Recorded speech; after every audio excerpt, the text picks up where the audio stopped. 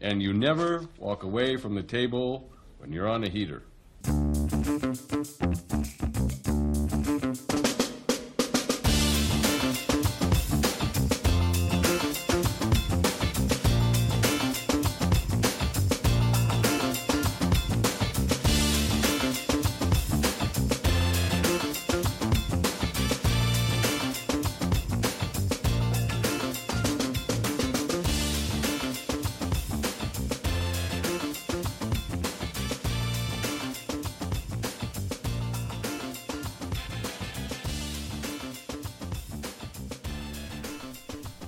PGA Championship is just days away.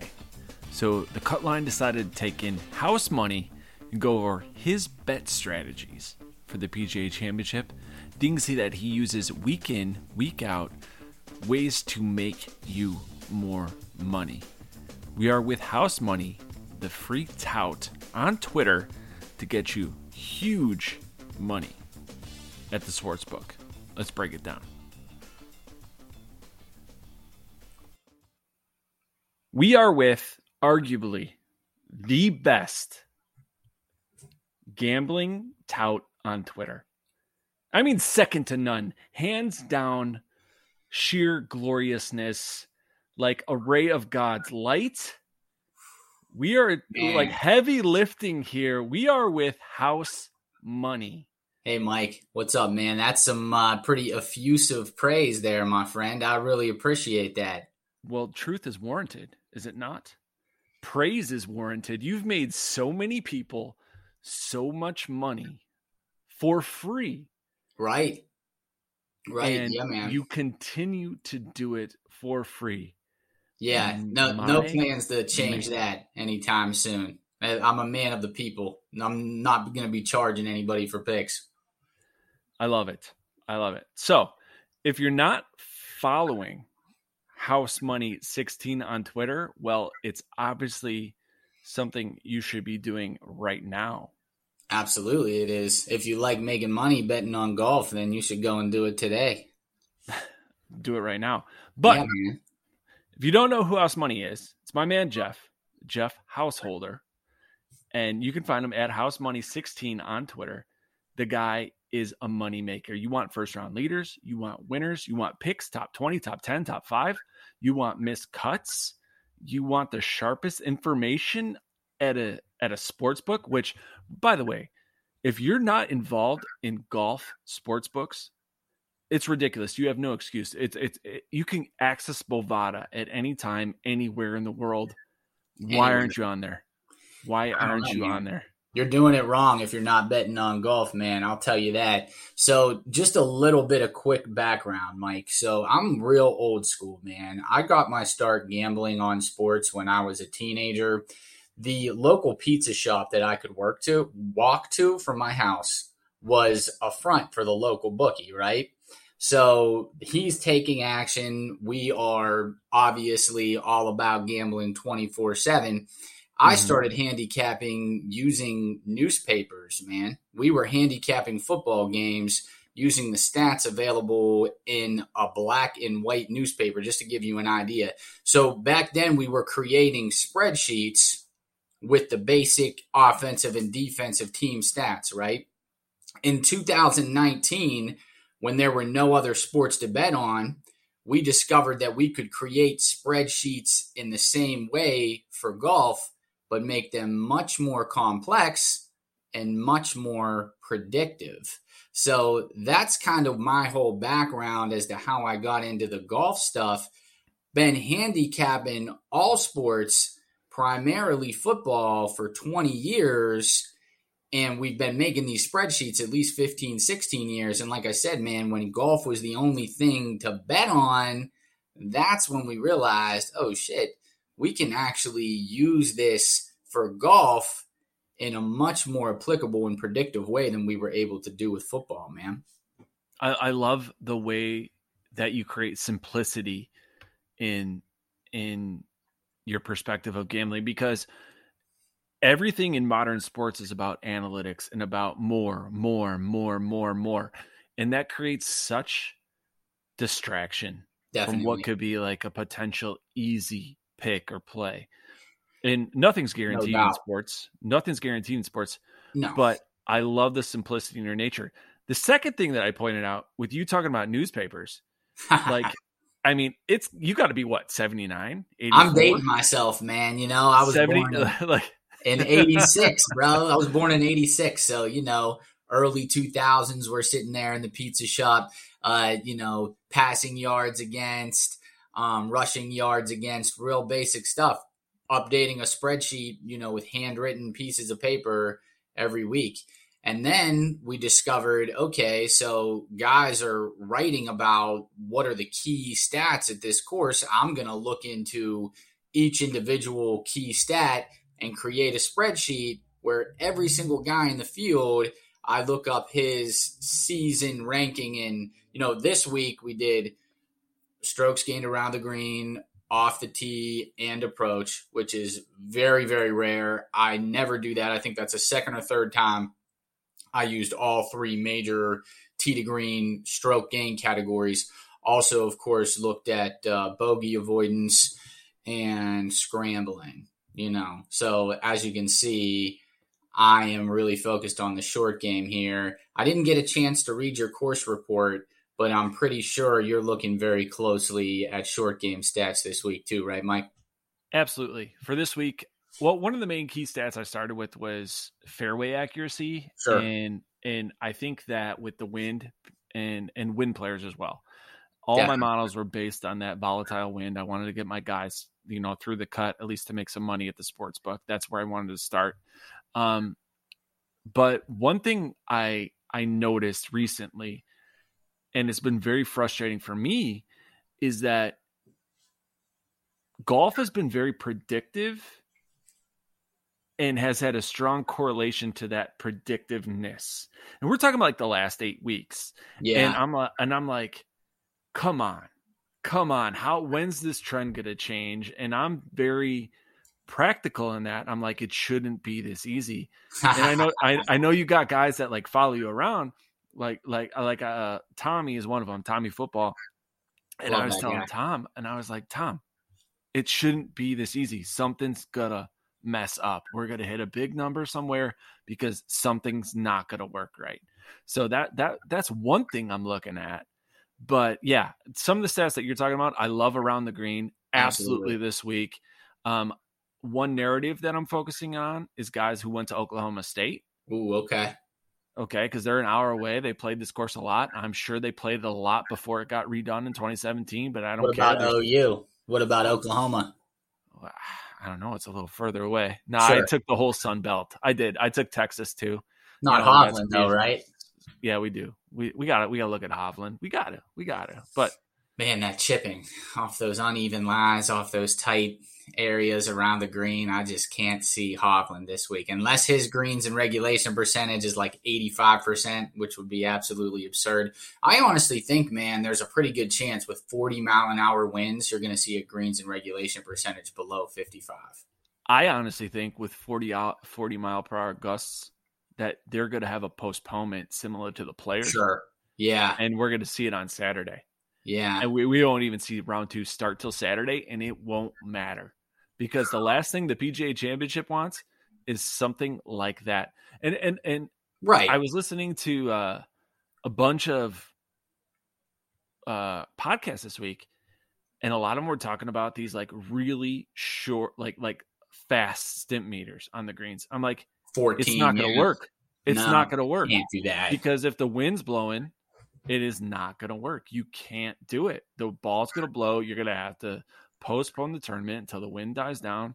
So if that's the case, boom, we're not playing round 2 till Saturday. I'm good with that. I'll bank on that. I'll take Hovland's approach game. I'll take the Oklahoma State kind of concept and all that stuff. Okay, man. Okay. I'm curious to see how many guys or people in general like Hovland this week, you know, because a lot. Not a lot because of that narrative. I wouldn't because think of what so. You're saying about the around the green game. I mean, they're talking about you missing the green ever so slightly and the ball rolling 50 yards off the green. So now you basically have a short approach shot after having landed the ball on the green, right? So those tightly mowed areas around the green are so fast. If you catch the wrong slope, now you're rolling 25, 30, 50 yards off the green. That's a tough, awkward shot, right? That requires a lot of touch. And, I don't know if a guy like Hovland has that in his repertoire. Having said that, I think to your point and others who like Hovland, if he hits 85% of the greens while everyone else is hitting 50, it doesn't fucking matter. No, it doesn't. All right. We're getting ahead of ourselves. We got to play our game. We got to play our game. The game we do with every guest on the cut line, and we're going to do it right now. Let's do it. It's our 4 for 4 par 4 question. Of course, everyone loves question 3, but we'll get to question 3 after question 1 and 2. Sure. But we're going to start with question 1. All right. Minus Augusta National. Because that's everyone's dream course because it's so exclusive, everything like that. Oh, of course. You got one course in the world you get to play once a week for the rest of your life. What course is it? Easy. Harbor Town. Harbor Town is absolutely beautiful, man. And it looks not gettable, but it's not massively long and extremely intimidating. I just think Harbor Town has got it all. I love Harbor Town. I love the RBC. Oh, I love the randomness of it, honestly. Like Poulter popping up, Kuchar. Poulter, CT Pan's got to win there. It's Kazaira. Yeah. Yeah. So it's fun. Dustin Johnson going in with a 6-stroke lead and blowing that on a Sunday. Yeah, it was fantastic. Okay.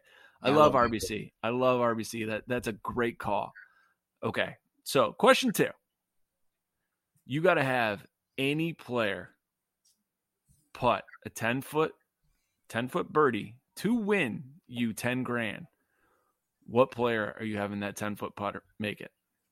Man, you'd be crazy not to say Tiger, because Tiger made so many clutch putts his whole life, his whole career. It's got to be Tiger, even though he's not necessarily the best putter of all time. He's Tiger Woods. It's Tiger. Good pick, Tiger. All right. Definitely. Or, man, I hate to even say it, but Sneds was nails. Snedeker. If I'm really going pure putting ability, it would be Snedeker. But just because of his clutch gene, eye of the tiger, pun intended, it's Tiger Woods. Okay. Question 3. Here we go. You open up CBD, porn, and breakfast shop. Okay. You got to open this place up with any PGA golfer. Okay, we're talking about CBD gummies, breakfast, and everything like that. Now, moving a little bit further, you guys are going to turn this into a sitcom. Oh, nice. Okay. I like this. What golfer are you going to take to do this experience with you? Also, very easy answer. Pat Perez, man. I don't think you'll find. Yeah, gotta be Pat. You probably can't find anyone on Twitter that likes any one golfer as much as I like Pat Perez, man. That's the guy. That's my guy. That'd be amazing. I'd do anything just to have dinner with the guy. Shit. All right, so on the sitcom, though, who's playing you? Who's going to play me? Who's going to act as you? Oh, man, I thought I got to hang out with Pat, check out. Well, you do. You do in real life. It's a real-life experience. Yeah, and then they're going to do the sitcom. I'd have to go Jason Bateman. I'm a big Jason Bateman fan nowadays. Ozark is amazing, and I think that, he's pretty funny and dry. I'd like to think that I'm kind of like that. I don't know. Assuming Pat Perez can't play himself, who's playing Pat? Shit, I think John Stamos fits the bill right there. That'd be a perfect. Isn't he too good looking? Yeah, maybe. But I feel like that's something that Pat Perez would be into. A guy like John Stamos playing him. Not bad. All right, last one. Yeah, man. Finish the foursome. You get to golf. Any PGA player in history, you and 3 other PGA pros. Who are you picking? Me and 3 other PGA pros, huh? That's a good question. I really like Max Hama. I think Max Hama would be an interesting guy to play around with, have a couple beers with. He seems cool as hell. I also would really, really love to talk to Phil right now, right? I mean, playing around with Phil Mickelson would be absolutely fascinating. I don't know, obviously, how much he'd tell you, but I'm sure his life is very interesting at the moment. And then also James Hahn. James Hahn is cool as hell, man. I can hear you eating those chips, man. I love that. Now I'm a big James Hahn fan after last week, you know? That was pretty cool, man. He does that too. He'll 2 or 3 in a row, top 10. So be on the lookout for him next time he's in the field. I love those. I love those picks. That's really like new school, though. I'm kind of surprised. All like, new guys. Yeah. Like you got all new guys that get to finish the foursome with, and like you're doing all that stuff with. Like that's interesting choice to do that with. All new guys. Yeah, man. You know, man, honestly, when I was growing up, I didn't follow golf. I'm from Pittsburgh. I'm from like a small mill town outside of Pittsburgh. Like the older dudes in my life were not golf fans. I didn't get into golf until I was like 20, 22. So like with the pizza shop that you said you were part of. Yeah. Like you guys literally took these sports lines, broke them down, broke them into spreadsheets, and created this simple process of breaking down sporting lines. Yeah, and it worked perfectly. And sorry to cut you off real quick. I love the simplicity concept. Yeah, it was very simple. Very simple. Because now you go to like Fanshare Sports, you go to Fantasy National, you go to Roto Grinders, you go to Awesemo, you go to every single like touting website, and it's detail. Right. And like, do you apply these concepts to other sports like baseball, football, everything like that? Yes, my brother, he does all the K props. So when we started this HouseMoney 16 account, I was doing the golf. He was doing strictly strikeout prop bets because it's also a very simple, system that you can use to predict stuff there, man. So pretty much just those two things, though. And just 4 or 5 years ago, I was betting on everything indiscriminately and, varying degrees of success. Now I don't bet on anything except for golf. I do some of the K props and some futures bets like win totals and stuff, but 95% of my action is golf. That's fantastic. All right, let's break down this PGA Championship. Let's do it. Yeah, man, let's definitely do it. You better lock it up. You better lock it up. No, you lock it up. You lock it up. Lock it up. Lock it up. All right, so the PGA Championship breakdown. First of all, we are not talking about outrights right now. I mean, we'll talk about long shots. We'll get into probably some long shots at some point during this whole discussion. But we are not talking about outrights because guess what? You missed the fucking number. You definitely missed the number. Like 6 months ago. Like you guys missed. Have been talking about what outrights they have in this tournament for at least 2 months. So exactly. Like if you're looking to get like outright numbers right now, outright plays, that's fine. Like if you want to take Scheffler 12-1, yeah, go ahead. It's your money, but you could have got. Last I looked at Scheffler for this particular major, I was pretty sure I saw 50-1. Man, yeah, I bet. But you mean before Phoenix, before he won Waste Management? It was before he won Augusta. Yeah. So after, wow, I believe it, man. I mean, seriously, I can say when I was wrong, I think it was December or January, I sent a big whole thread about how Scheffler couldn't win, and he had only won twice since his freshman year of high school, which was true. He won those couple of tournaments on the Korn Ferry Tour. He did not win at all his junior and senior year of college, which now seems absolutely unfathomable. But that's a different story. I feel like I treat Scheffler now like I was treating Rahm like 6 months ago. I just kind of ignore him because his odds are so low. There's just no way I'm going to fucking bet on him. I'm just not. I don't care how good he is. I know for the fantasy guys, you can't ignore anyone because it's all about ownership and, finding guys that are under-owned, et cetera. But for me, I can't go there with Scheffler right now. The price is just too low, man. Placements, markets included. The price is way steep on Scotty Scheffler, who is right now, without a doubt, player of the year. Oh, God, man, yeah. How often does someone win 4 times in a year? Not that often. When's the last time? I can't remember. I saw, but I can't remember. Four times in a year? Yeah. It has to be Tiger. Yeah, it's definitely Tiger, but I can't remember, how long ago that was. Probably damn near 10 years. Wasn't it 2013 he had a ridiculous year? Probably then. It was something. It obviously was Tiger. I don't even remember the last time we thought about someone winning 4 times a year. But and is he really going to go the rest of the year without winning again? Like, he likely gets to 5, right? I really think there's a really good potential that he could win this year. I mean, you're in the Sun Belt, right? That's where he's from. It just feels like him or Jordan Spieth. Like, if you're going to look at the top players, definitely, like it's him or Jordan Spieth. But we are not here to talk about outrights. No, we are not. Let's clarify that right now, because I know there's people who are like honing in on the show saying like, who's going to be the winner? Who's going to be the fucking winner so I can cash big? Guess what? You missed the fucking number. You missed it, man. The number was weeks ago, months ago, when you were trying to get these numbers. And, top 40s are kind of my thing. I'm pretty sure anyone who's watching this because they follow me and my picks already knows that. That's my core competency. When I first started posting picks on Twitter, I wasn't even posting outrights.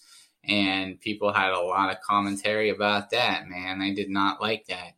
Matter of fact, a year ago at this time, I would say the vast majority of betting cards did not include any placements. Or if they did, it was like an each way type of deal where I bet this guy outright in top 5. Anyway, as far as top 40 plays go this week, long shot guys further down the board, I already tweeted about these 2 guys, so they're definitely the top 2 T40 plays for me. That's Tommy Fleetwood and Seabez Bezuidenhout.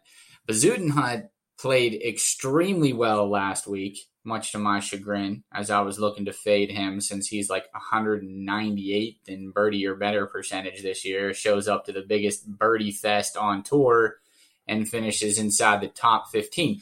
So what does that tell you, Mike? If a guy is on a course where he typically is not going to play well, but he gets very good results, man, everything is working for him. And Fleetwood. So one of the things that I like to do that I think is a little unconventional is after I've looked at everyone's comp course history, I'll go through and add up the number of times they finish top 40, relative to their total number of starts on comp courses. Okay. Mm-hmm. So I don't know about you, man, but I think anything beyond like 2015, 2016 is kind of irrelevant. Like the guy was likely a different player. So I don't really look beyond that. What do you think about that? I try to give myself a 4-year window, 5-year max. And then, of course, I change it with age. Sure. Like the older a player gets, the less I validate it. Absolutely. So as I like to joke, it's called strokes gained old. I like that. All right. So let's stick with these 2 plays. We're going to stick with like Fleetwood and Bez. Okay. So these top 40 plays, like what is standing out to you for these guys? Because looking at their stats, and I'm playing devil's advocate here on purpose. I'm doing it on purpose because people are going to say, well, why the hell would I bet these guys? Of course, Fleetwood man. ranks 62nd in approach in the field. Baz ranks 53rd in the field in approach. Sounds sure, right. Fleetwood's awesome around the green, he always is, but he sucks at ball striking. What the hell do you make me think that I'm going to play Fleetwood and Bez in this field as a top 40 play? And then, hang on. And I'm going to get even further to those people who are really dumb. They're going to be people who be like, well, Fleetwood missed the cut last year at the PGA Championship. Oh, Why would I play him? Those guys. Well, buddy, it's a different golf course they're playing this year, just so you know. And Kiowa Island and oh man, Southern Hills are so much different. It's right on the ocean. It's almost resort golf at Kiowa. I wasn't a big fan of that. Anyway, so what I was getting at there with adding up the number of times they finished T40 is I'll go through and see how many times this guy started on all the comp courses in the last 5-6 years, nothing older than 2016 at this point, and then see how many times he finished top 40, right? So Fleetwood, 22 starts on comp courses in the last 5-6 years. 16 times he finished top 40, right? So you're talking about the simplicity of this type of handicapping. So exactly why he finished top 40 in all of those starts doesn't really make as much of a difference to me as the fact that he fucking did it, right? So 16 out of 22 times on similar courses, he finished top 40. Now, as far as the similar courses go, the main thing that I'm looking at when I try to identify comp courses is scoring conditions, right? So if this is going to be a course where the winning score is 5-6 under, it's really difficult scoring conditions. I want to look at places like Bay Hill and PGA National and Riviera, where the winning score is usually, 8 to 10 under par.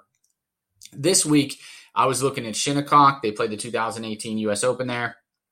Augusta is absolutely the number one comp, don't you think? Hands down. The bent grass greens, the topography of the course, the undulating of the greens. Like you're aiming for a spot, right? You're not aiming for pins. Exactly. Exactly. I had Shinnecock in the course report. I had Augusta in there. Let's keep going. Let's keep rolling. Colonial and Memorial Park, Texas. Similar, designers, of course. Also was looking at Winged Foot, and Concession and Congaree were pretty sneaky, difficult scoring conditions last year. I think Higo won only 11 under. You see all those bogeys on the back nine on Sunday. Also, the three that I just mentioned, Bay Hill, PGA National, and Riviera. So, and those 1, 2, 3, 4, 5...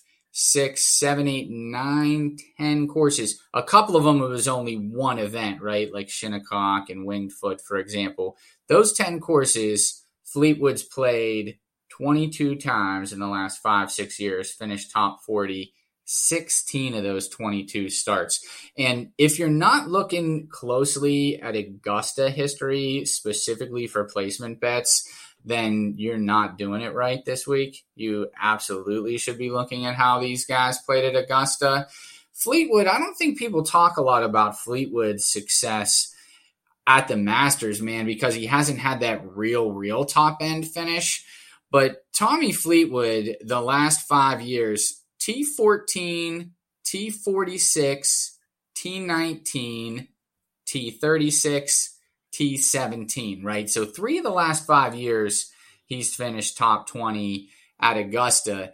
And then I think it's Bay Hill where he's just ridiculous. He's finishing top 20 every single time. Or no, that might be Seabass who has the crazy course history at Bay Hill. No, it is Fleetwood. T20, T10, cut, T3, T26, T10 at Bay Hill. And yes, of course, Bay Hill has all the water and it's a little bit of a different golf course. But this year specifically, there was a lot of wind, right? And we're expecting like 40 mile an hour winds, which is insane. Like you said, they're probably going to have to, have a delay at some point. So, real quick, we talk about how I do it a little simpler than a lot of other guys. If you go to Fantasy National, for example, you can do like strokes gained in windy conditions. Well, why don't you just look at how the fucking guys did at the windiest events in the last couple years? It does the same goddamn thing. So I think there are a few things that it's really, really useful for if you're into fantasy. But if you are just gambling, there are ways to simulate a lot of those stats that they give you automatically. And Fleetwood played well, of course, T20 at Bay Hill. And he was really good at the Players as well. And, of course, that was just a total nightmare weather-wise this year. And I just just to emphasize one point that I love about what you do is that you focus solely on the gambling side of PGA.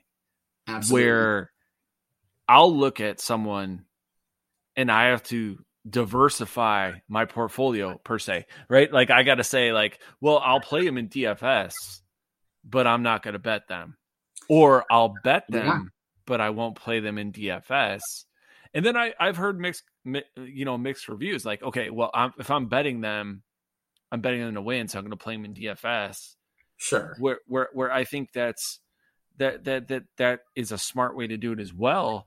It just doesn't make sense to where you could diversify your betting strategy to get leverage and then go into DFS and go get different.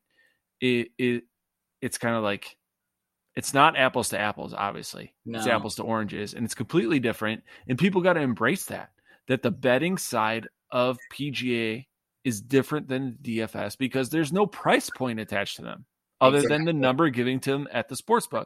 And so you talk about Tommy Fleetwood at the top 40. You don't care if he finishes first or 40th as long as he finishes top 40. Who cares?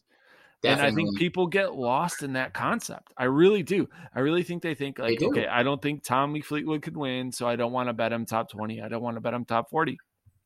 Again, stressing this for anyone who's listening, the simplicity of this concept is key to make your bankroll grow at the sportsbook. He doesn't fucking need to win. If he's finished in the top 40 in 16 out of 22 starts on light courses, how likely do you think it is that he's able to duplicate that success here this week? And that's what we're trying to do here, man. I mean, you're obviously never going to hit every single bet. But if I am looking at 20, 25, 30 starts that a guy has made in similar conditions, and he's finished in the desired finishing position half of the time, if his odds are more than plus 100, that should be a positive return on investment, right? That's pretty simple math, no? No, absolutely. Now also, like, I'm looking pretty closely at all the season-long stats. Fleetwood, is so far this 21-22 season, 15th in strokes gained around the green, 45th in scrambling, 47th in bogey avoidance, and then he's also, where's my man Fleetwood on this page? He must be higher. There he is. He's 14th in sand saves, and something that I thought was really interesting, he's 24th in proximity to the hole from inside 100 yards. So that's not something that I really ever look at. And I don't think it really behooves you to look at a lot of proximity stats at a course like this where we don't have the approach shot distribution charts like we would if they played there every single year. But man, we're talking about the balls catching the slope and running 50 yards off the green. If you can put a couple of those shots right next to the hole compared to your opponents possibly bogeying or having a 16, 18 foot par save, dude, that's going to benefit you tremendously as far as a top 40 plays goes. Because we're talking about one or two strokes here or there. That could be the difference. Absolutely. That's a massive concept. By the way, you were talking about that strokes gained approach distribution chart. Mm-hmm. Shout out to you adding that to our Vegas page at the Cutline. Yes, sir. Because I love that. You know what made me visit this page more? The approach shot distribution chart. I'd love to see that. And boom, now it's a constant when we can provide it here at the Cutline. So absolutely. Thank you so much for that. So looking at any other names that you want to mention, and I kind of want to bring up one guy because at a top 40 at plus 180, Aaron Wise has my interest here at the top 40 play, especially at those odds. Wise is on the card for me, man. I got 7 top 40 plays, and you just picked one of them out right there. I think Wise was in the top 10 in my stats model this week. Let me see here real quick. Wise was 13th. He's a good ball striker. Everyone knows that, right? So Wise is 30th this season in strokes gained approach, 38th in strokes gained off the tee. That's elite. But He's also 25th in bogey avoidance. So we're looking here, top 40 plays for guys that do the same thing hole after hole. 310 yards to the fairway, 150 yards to 20 feet, lag putt to 18 inches, par. The more times you can do that, the more likely it is that you're going to finish top 40 this week. Because guess what, fellas? +2, +3 is going to easily make top 40 in all likelihood. You know what I'm saying? So we just need you to make a bunch of pars, Aaron. I would love it. I would love it. I love him at his price point in DFS. I know you don't play DFS house, but I love his price point there. I think he's a sneaky play. And then his odds as the top 40, +180. Yeah. I will take that in a heartbeat the way he's been playing this year. Yeah, absolutely. Absolutely. And, it sounds to me like you're not big on the driving distance this week as a major factor. Is that true? I'm not, and it's not because I don't think it can't play a factor. I don't blame you. Like for example, I think DeChambeau, if he were healthy, could tear this course apart. Absolutely. I really think he could. And I'm going to play him in DraftKings for that reason. Like in lieu of not betting him. It's going to be like 3% owned. Exactly. Probably sub that. But the thing I've studied on this course is that it's a thinking man's course, right? No doubt. You can club down. Like, I wouldn't be surprised. Like, everyone's saying, like, everyone's going to take out driver. If Tiger never took out driver this whole week, I would not be surprised if he made the cut and he finished top 20. I really wouldn't. Me neither. I know it's a way different golf course because Gil Hands came in and just completely redesigned it. But I think when Tiger won in 07, he either never pulled driver on Sunday or only hit driver a couple times on Sunday. So, yeah, definitely. Okay, so this is interesting, right? I'm not big on the driving distance this week either. I do think it's somewhat helpful. So you can use it as like a tiebreaker because if you have these really tiny, firm, and fast greens that are going to be super difficult to hit, obviously you have a much better chance of getting the ball on the green and keeping it on the green if you're coming in from 140 rather than 180, 190. So I think it's a slight advantage, but not massive. Now, they made these fairways really, really wide, right? So that would make you think, oh, we can bomb and gouge it. But, dude, just because you're in the fairway doesn't mean you're in the right position. You have to be on the right side of the fairway so you have the correct angle to the pin. If you're not on the right segment or, phase, if you will, of the green, the ball's going to roll away from the hole. Yeah, absolutely. You can most definitely understand like the discrepancies between like being in the fairway or being accurate in the fairway. Within the fairway. Like, yeah. but it's so different. Like, and of course it's going to depend on pin position as well. Like, absolutely. Where's the pin, everything like that. And, I listen to a lot of podcasts and for a variety of reasons. One's for, my own research for the guys I trust. The second is for ownership. Projections for Fanshare Sports, and that's all for DFS. But I also listen for the gambling purpose things, and I know a lot of the guys that I trust within my inner circle do the same thing. But the one key thing that I noticed this week, at least because it's a major, is that there's going to be a narrative that everyone focuses on. Always. And maybe it's because I think differently than others. But my first thought process is, how is that narrative going to fail and who does that favor? That's so funny. So the narrative for you is short game this week, pretty much. Everybody wants short game players. Short game. No, the narrative this week is so far, everyone wants someone who's going to bomb the ball, hit the fairway, and get a close approach shot. Yeah. And they're going to focus on that approach shot thing. I think the other thing that people are focusing on is fade like the really strong around the green players. Or I'm sorry, fade the really weak around the green players as if they can't compete. But like I talked about this like with last year's PGA Championship, and I talked about this on the DFS show that I did. And you look at the discrepancy of skill sets, like of the top 30, and it's immense. Like, it's a major championship. People need to be coming into form. I think there's concepts of people need to be able to tackle certain difficulties on this course that they're really honed in on in their game. Absolutely. I think approach form specifically is the most important. No one's coming in here out of form in doing anything. I don't think really you should be playing anyone who's out of form, but most importantly, we want to see guys that were gaining with their irons significantly. Like my top pick this week, just across the board, is Hideki. Hideki's iron game has been absolutely unbelievable recently. And some other guys whose iron play has been tremendous that I like a lot are Noren. Noren's iron play, and he's got the Oklahoma thing going for him too. I wasn't even really thinking about that.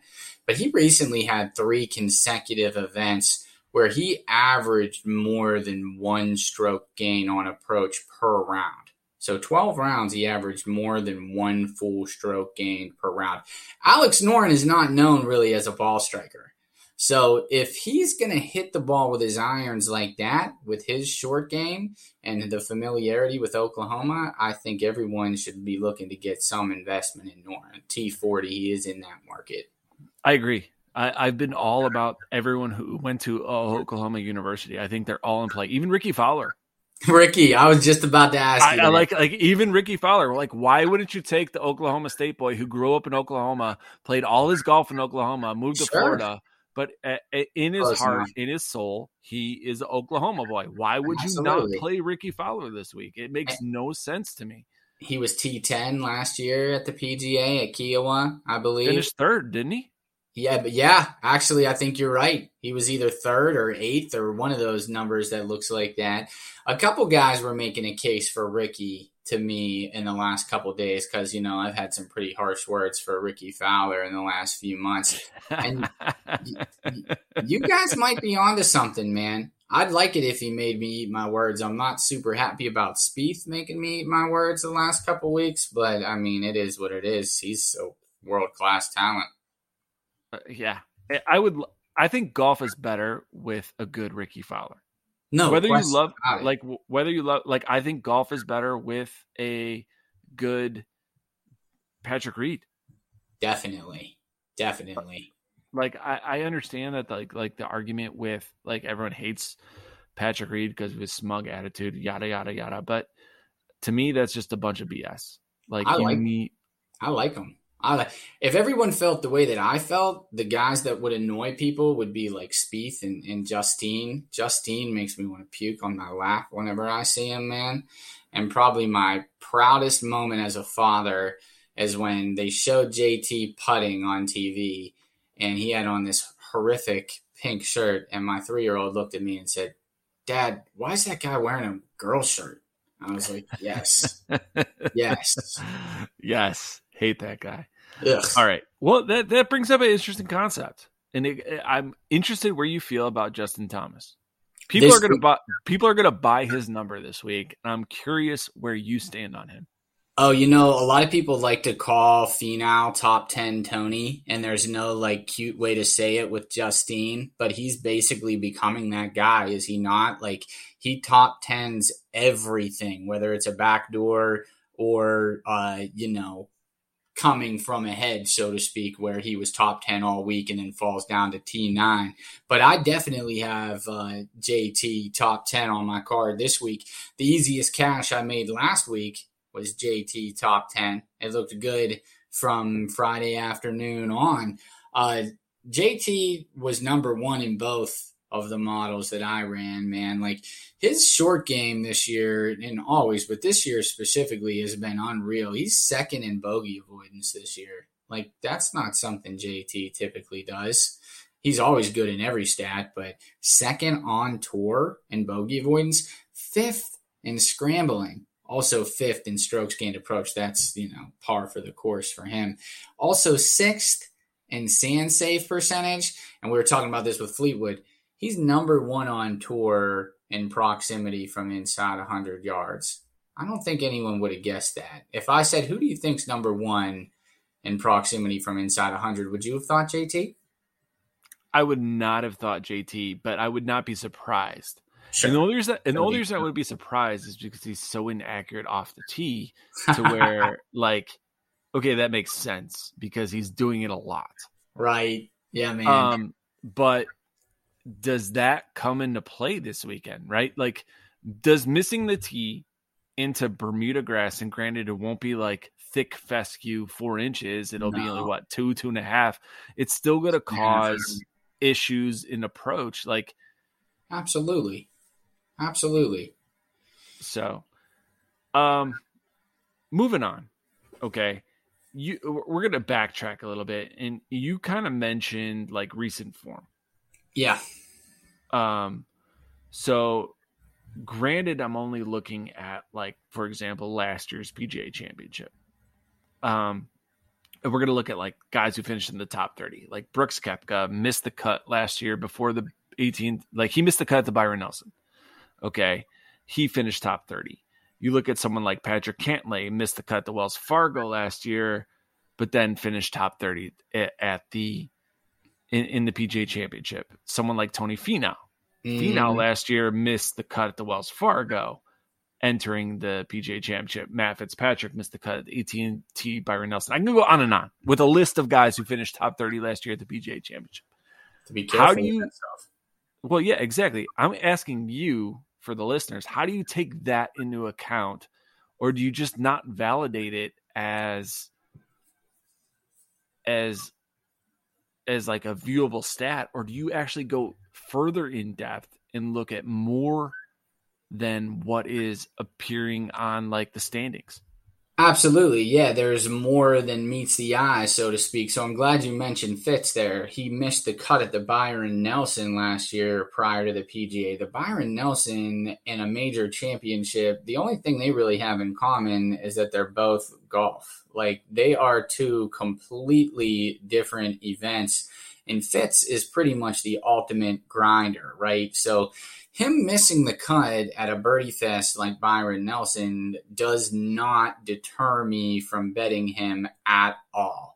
Now, if he had missed the cut at a more difficult event, like, say, the Wells Fargo, for example, right before the PGA, that would be more of a cause for concern. So some of this knowledge is somewhat inherent, right? So Fitz is more of a short game, par is a good score type of player, and someone like, I don't know, say Burns is more of a guy who's going to excel in a birdie fest. So if a guy did poorly on a course that does not suit his game, that really does not deter me from betting him that next week. Does that make sense? You follow me there? No, it does. It does. But I want to make sure that everyone grasps your opinion, especially with how successful you've been. Like, that's what I want to focus on here for everyone who's listening. I want to make sure that like you make a shit ton of money off this. Yeah, we definitely don't lose money. That's for sure. And it's free. It's free for everyone to follow you and be a part of. You know, man, it's highway robbery for people who are not. Like if you're not following at HouseMoney 16, what the fuck are you doing? Why are you not doing this? Oh, you might be averse to volume gambling because I do like diversify my risk, but in doing so, some people would say overexpose myself. I've got 7-8 top 40 bets, 7-8 top 20 bets, 4 to 6 outright bets, somewhere in the neighborhood of 10 first round leader bets. So basically the feedback that I get from people that's negative is that, dude, I can't bet all this because I don't have enough money. You follow me? Well, so they can. They just need to manage their units better. Like, yes. I'm sorry, if you have $20, you got to take 5% of that $20 and you got to bet your 5 cents. Good luck with that, but that's what you got to do. And all, but right, yeah, bankroll management. I talk to people about that all the time. That's probably the main problem that the average or novice gambler has. You should have a bankroll, and your unit size should be equivalent to 2% of that bankroll. So if you have a $200 bankroll, your unit size is $4, buddy. So you're making $8, $10 bets, but dude, if you're making 40 of them, you've got several $100s in play. You know what I mean? So you got to watch that. You never want to bet more than your total bankroll. We're going down a tangent now, though. Yeah. All right. Let's go to the top 20, and we'll do this real quick, and then we'll end things and wrap things up. I already know you're on Decky here in the top 20. Hell yeah. I'm sure you probably got him at a better number where he's at right now at plus 120. But one guy I want to mention and see where you feel on him is Louis at plus 220. That's a great number. That's a great number for a guy who always tends to compete at these major events, especially top 20. Always. Louis, for me right now, is a long-term fade. I've talked about this a little bit, and I just think his head's not in it right now. It just doesn't look like he really wants to be there. And that is totally subjective and completely unquantifiable. But, man, I feel like we see this with athletes sometimes, not just golfers. Guys who have been somewhat obscure, known, solid pros who have one or two unbelievable seasons, make millions and millions of dollars of life-changing money. Now they're not quite as focused as they were before. So now they have all this money to buy this fancy farm equipment and shit.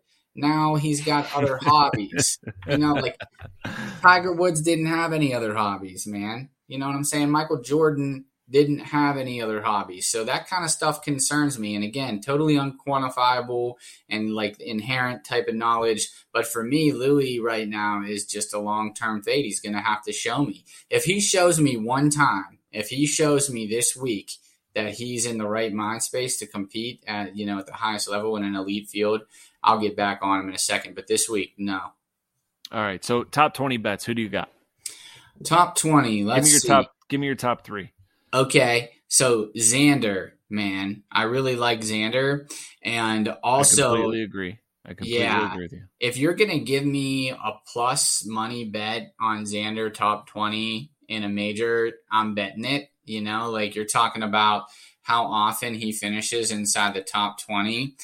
Let's see what it was for Xander. 11 out of 20 starts on light courses in the last 5-6 years, and we're talking top 20. So it's easier for Fleetwood to do 16 for 22 because you're talking top 40, right? So T36, T33 is good.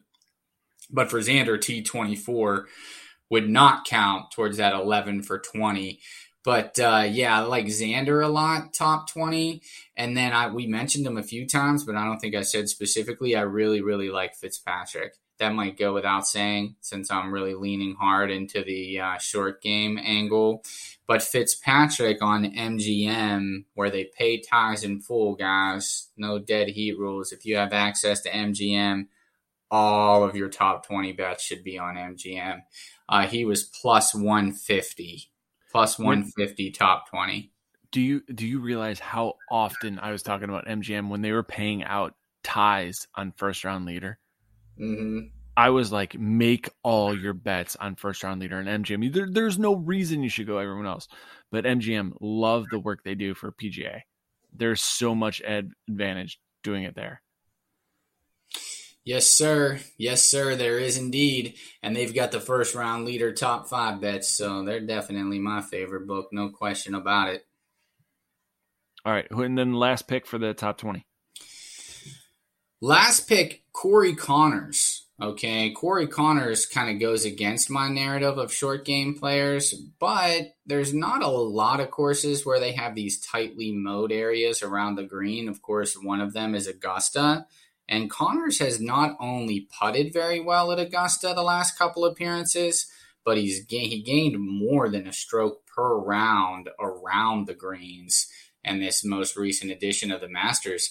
I think most people know this, but it's kind of nuts just to say it out loud. Corey Connors, top 10 in the last 3 Masters tournaments. Is that crazy or what? It's not crazy. And it's something I kick my ass every time the Masters ends. That why didn't I bet him top 10? Why didn't I bet Connors? Yeah. Oh, I bet him, man. I bet. And what is it? It's T6, T8, T10. That's nuts, man. And first round leader, Corey Connors, guys. Connors, Henley. Usual candidates, Varner.